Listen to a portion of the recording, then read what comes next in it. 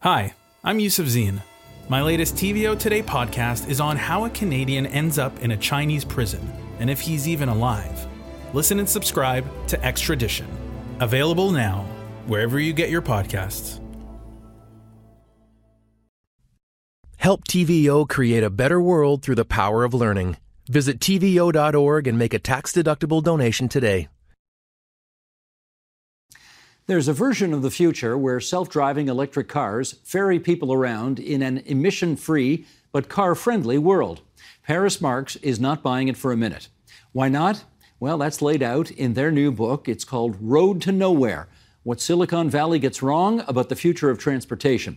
Paris Marx hosts the podcast Tech Won't Save Us and joins us now here in our studio. Nice to meet you. Good to meet you, too. Great to have you here. I want to start by just reading an excerpt of the book, and then we'll dive in.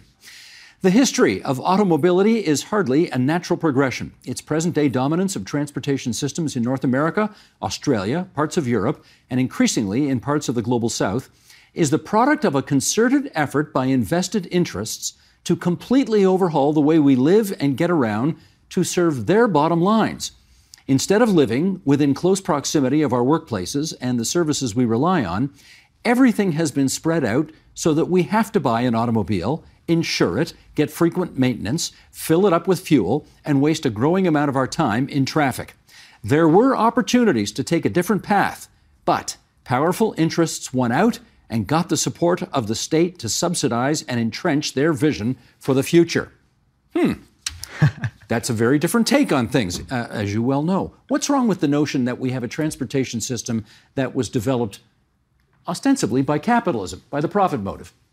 Well, I think it ends up serving a certain array of interests over what we actually need to get around, right? It doesn't best serve the communities, doesn't look to, ensure that we get around in an efficient way, in an affordable way. It's how can we encourage people to spend more and more of their money on transportation, and then that benefits a whole load of different interests, whether it's auto companies or oil companies or various other interests that are associated with it. Now, you live in Newfoundland. Absolutely. Has it been different in Canada, our experience? Is it different than that which you've just described? No, I think it's quite similar, actually. Certainly we can look to the United States as somewhere where the automobile is maybe most entrenched, but very much that has, carried over to Canada. We've made major investments in order to encourage people to use automobiles. Certainly when we look at, the percentage of trips that people take using cars, it's really high because we have built our communities in such a way that for many people, you need a car just to get around. Had it not unfolded the way it has, in other words, if we could go back and redesign it in a way that you think is more commodious to other interests, how would we have done things differently? I think we wouldn't have put so much effort into encouraging people to drive, right? Because there was an opportunity to, sure, you have cars in there, but you also have many other different ways of getting around that work for people in their cities, right, that are convenient. But in many of the communities that we ended up building, as we built out the suburbs and expanded the size of cities, those communities were not built in such a way where it's easy to cycle to get where you're going to go or easy to take transit. It's built in such a way that you basically need to drive or you're going to be really inconvenienced when you need to get around. The suggestion, though, seems to be that it was those sort of evil forces that foisted this system upon us, as opposed to our having chosen to do it this way, because a lot of people like living in the suburbs, and they like the wider roads, and they like the freedom that driving a car brings, etc. You don't buy that? I think it's a mix, right? I think that there were definitely reasons to adopt that early on when it was being sold to people, right? And when you think of, visions of the future as they're often sold to people, when you think back to the early promise of the automobile, the amount of time you were going to spend stuck in traffic wasn't part of the promise. The amount of time you were going to have to spend on an automobile wasn't part of the promise. There were a whole load of things that weren't really part of the contract that was given to people for what this future, what this suburban future was going to look like. And I think now, a number of decades on, we can look back at that and say, okay, there were things that maybe made sense about what we were doing in that moment, but I think that we took it much too far. I think that we allowed the automobile to take over far too much, and that it's time for us to maybe reassess that past and think about what we're going to do in the future to rectify some of those problems that we've created. And we shall get to that, but before we go there, why do you think it's important for people to understand the history of our cities and highways and why it sort of came to be this way? Yeah, I think it can be easy to think, when we think about our cities right now, that this is the way it is, this is the way it's always been, this is the way it's always going to be, right? But going back and looking at that history shows us that it used to be very different, right? Our streets were not always kind of exclusive roadways for cars. Sure, there are some buses on there, streetcars, things like that, but largely the street is the space for the car. At one time, it was a much more kind of shared space for many different forms of transportation where people could walk, could bike, and because of the low speeds, this was navigated between a whole load of different people. And when the car really rolled out, we forget now that there was a lot of backlash to that by people who lived in cities who were experiencing the very direct downsides of that as people were dying, children in particular, and there were a lot of protests against it. And so I think that, understanding how the car came to be gives us more insight into, how we got to where we are today, and also kind of denaturalizes this system that we have right now and allows us to question, what we've built and also where it can go next. I do remember seeing very old pictures of this city, though, before the car took over, and you've essentially got you got dirt streets, right? You get dirt streets, no streetcars, very little vehicular traffic. I mean, you're not saying we can go back to that. No, absolutely not. I'm not saying it was perfect and, we need to look back to better days or anything. Just to say that the streets operated in a different way at one time. They can still operate in a different way again if we want to rethink, how we distribute space on the street, what forms of transportation we give priority to. Right now, a lot of priority is given to the car. And the question is, should we give more of that space over to cyclists or to bus lanes or things like that to encourage people to get around in a different way and to make it easier for people not to have to take a car to get around the city? Part of the contract we have apparently made with the car involves, as you just indicated, a lot of death. Mm-hmm. And I want to just put some numbers here on the table that you talk about in your book. You have written, in the United States alone, 3.7 million people have been killed by motor vehicles since 1899. That's basically, I looked it up, that's Croatia, the country of Croatia, that's their population. In the year 2020, almost 40,000 Americans died in car accidents. And we shouldn't even call them accidents, because they're not accidents. A lot of people think we're dying by design. And yet, there are no demonstrations in the streets about the unsafety of our streets, our design, our failure to share the road appropriately. It seems to be a fact of life that we accept this much carnage on the roads. Why do you think? I think it's quite troubling, right? I think it's quite troubling that it's been normalized to that degree, and certainly the death figures aren't as bad in Canada as they are in the United States, where it's particularly bad. But I think it's worrying that, we've just kind of accepted that this is the trade-off for having all these cars around, that people are naturally going to die when it doesn't have to be this way, right? When we can make different decisions, whether it is, just to change the way that automobility works, that our streets work right now to reduce the number of deaths that automobiles are causing, or to move away from having so many people dependent on automobiles altogether, right? There are actions that we can take today in order to reduce those deaths, but there's not the priority on it that I think there should be. And, I think that there are some movements, some groups that are trying to call more attention to this, that are trying to force this to be more of a topic of conversation. Certainly there's the growth of, Vision Zero movements and things like that that are trying to have those policies adopted to reduce those death numbers. But it's seriously concerning that this is a trade-off that we've made. And, to relate it to something today, I think that we're also seeing a normalization with COVID and things like that, right? As these deaths continue, it's just something that we need to accept as part of living in society. And I think the question is, do we really need to accept that, or could we be doing things, whether it's to reduce road deaths, to reduce COVID deaths, that we've just decided we kind of collectively don't want to do? Well, we seem to be going in the opposite way that you would like us to go, because I look at the 400 series highways in this province, the 401, the 400, and so on. They've increased the speed limits to 110 kilometers an hour. And my hunch is that if anybody ran for office on a pledge to reduce the speed limit in the city of Toronto, for example, or in Ottawa, to 30 kilometers an hour, as opposed to 50, drivers would rise up in arms. They'd be furious about it. No one could get elected on that platform. Doesn't this prove people love their cars? They love their freedom. They're prepared to put up with a lot of crap in order to have the freedom to drive. It's a good question, and I think I would see it a little bit differently, right? I think I would see it that we've built a society where the majority of people are dependent on cars to get around, and so naturally anything that now kind of restricts them in their ability to do that as they perceive the quickest way as possible, they would be opposed to it. And I think you can completely understand that, even if, when you look at the traffic science behind that, you might say, increasing the speed limits to 110 isn't really going to allow people to get where they're going quicker for the most part.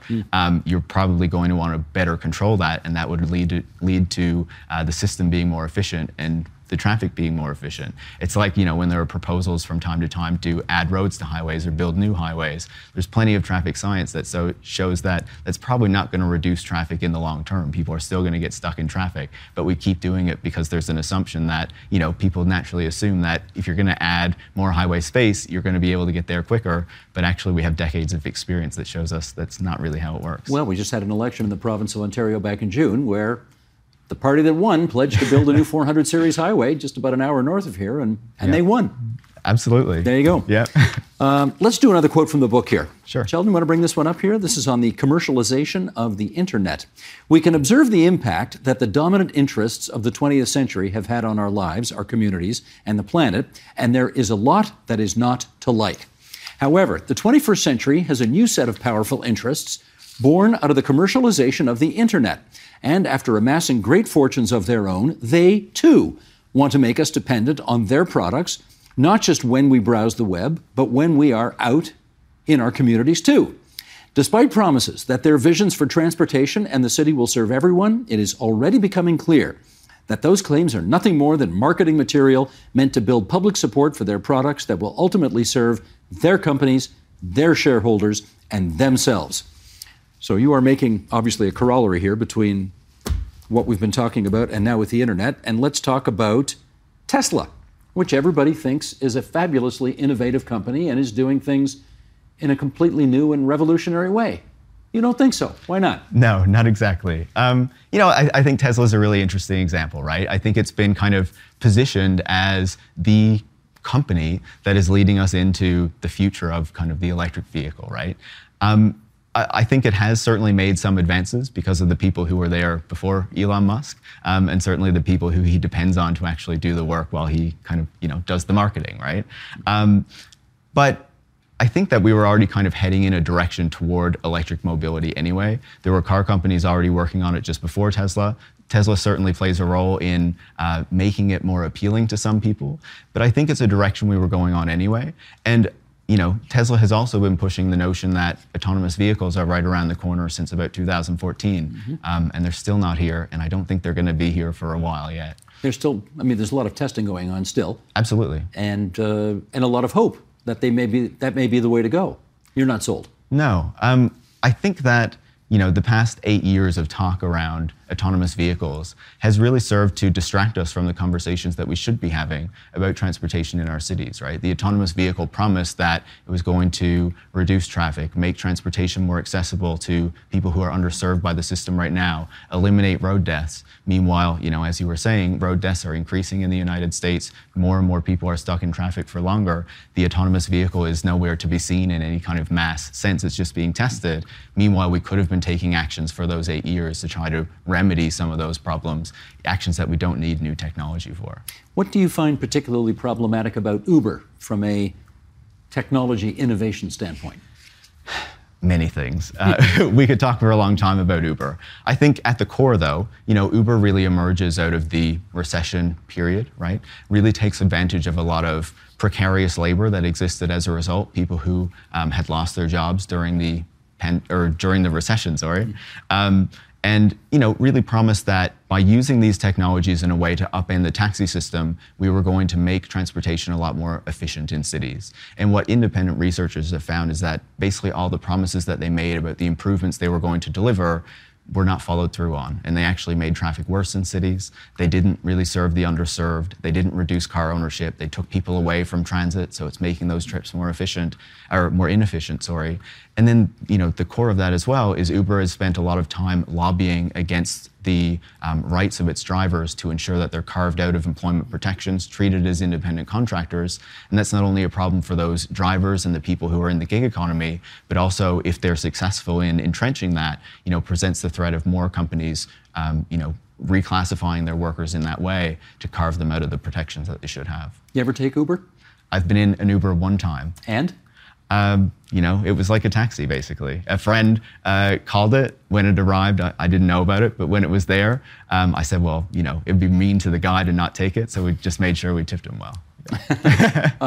Like a taxi, except you could order it on your phone, and I know you can for some taxis now. Yeah. But when it emerged, you can order it on your phone, probably a nicer car, yeah, and probably cheaper. You don't think that's an innovation? Not really. Certainly moving to being able to hail it on your phone, that's, something new. As you say, a lot of taxi companies have adopted it. It's not a real kind of transformation of the taxi industry. The key there, though, is the cost, right? The promise was that this is going to be cheaper, it's going to be more efficient than the taxi system that exists right now. A big part of the reason that Uber was cheaper than the taxi industry is that it lost billions of dollars a year in order to finance its growth, and it still loses money to this day. It's not a profitable company.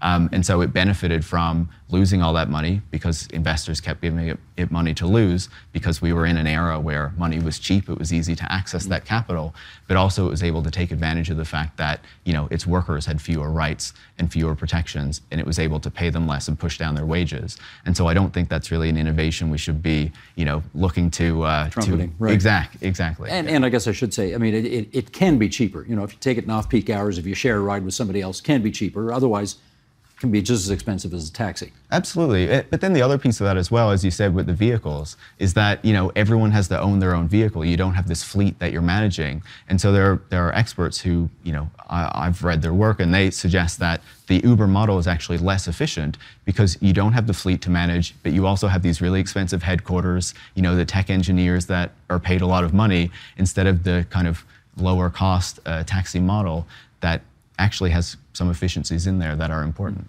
Well, you've made the case in this that you think we ought to do things differently. Yeah. Okay. Such as, what would you like to see happen? So, as we were talking about, I think that we need to see less of a focus on the automobile, right? Especially in this moment where we recognize that there needs to be a change in the way that people get around, both for the reasons as we talked about, the deaths that are happening, the amount of time people are stuck in traffic, but also when we recognize the contribution of transportation to climate change. There is a moment here where we need to decide what the future of our transportation system is going to look like.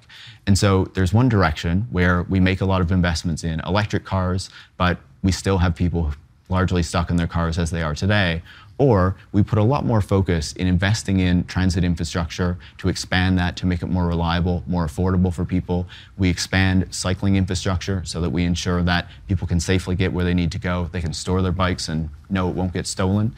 We make communities where you can actually access more of the things that you need in proximity to where you live, so you don't need to actually travel as far to reach these things. And we have better transportation between our cities as well, whether it's better rail networks, high-speed rail, from Windsor to Quebec City, for example. Which they've only been talking about for half a century. Exactly. So there are things that we can do today to make these changes, to try to encourage people and to make it easy for people to get around in a different way. As I said, going back to the history in the book, I really explored how there were a lot of investments, a lot of regulatory changes, a lot of tax measures put in to encourage people to move to the suburbs, to build the suburbs even, to adopt cars.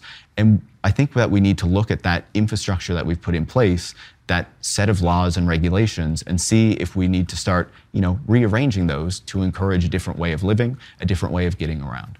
Well, I think we got somewhere with that conversation. In contrary to the title of the book, which is The Road to Nowhere. What Silicon Valley Gets Wrong About the Future of Transportation. It's brought Paris Marx to our studio, and we are delighted to have you here. Thanks so much. I really appreciate it. Thanks so much. The Agenda with Steve Paikin is made possible through generous philanthropic contributions from viewers like you. Thank you for supporting TVO's journalism.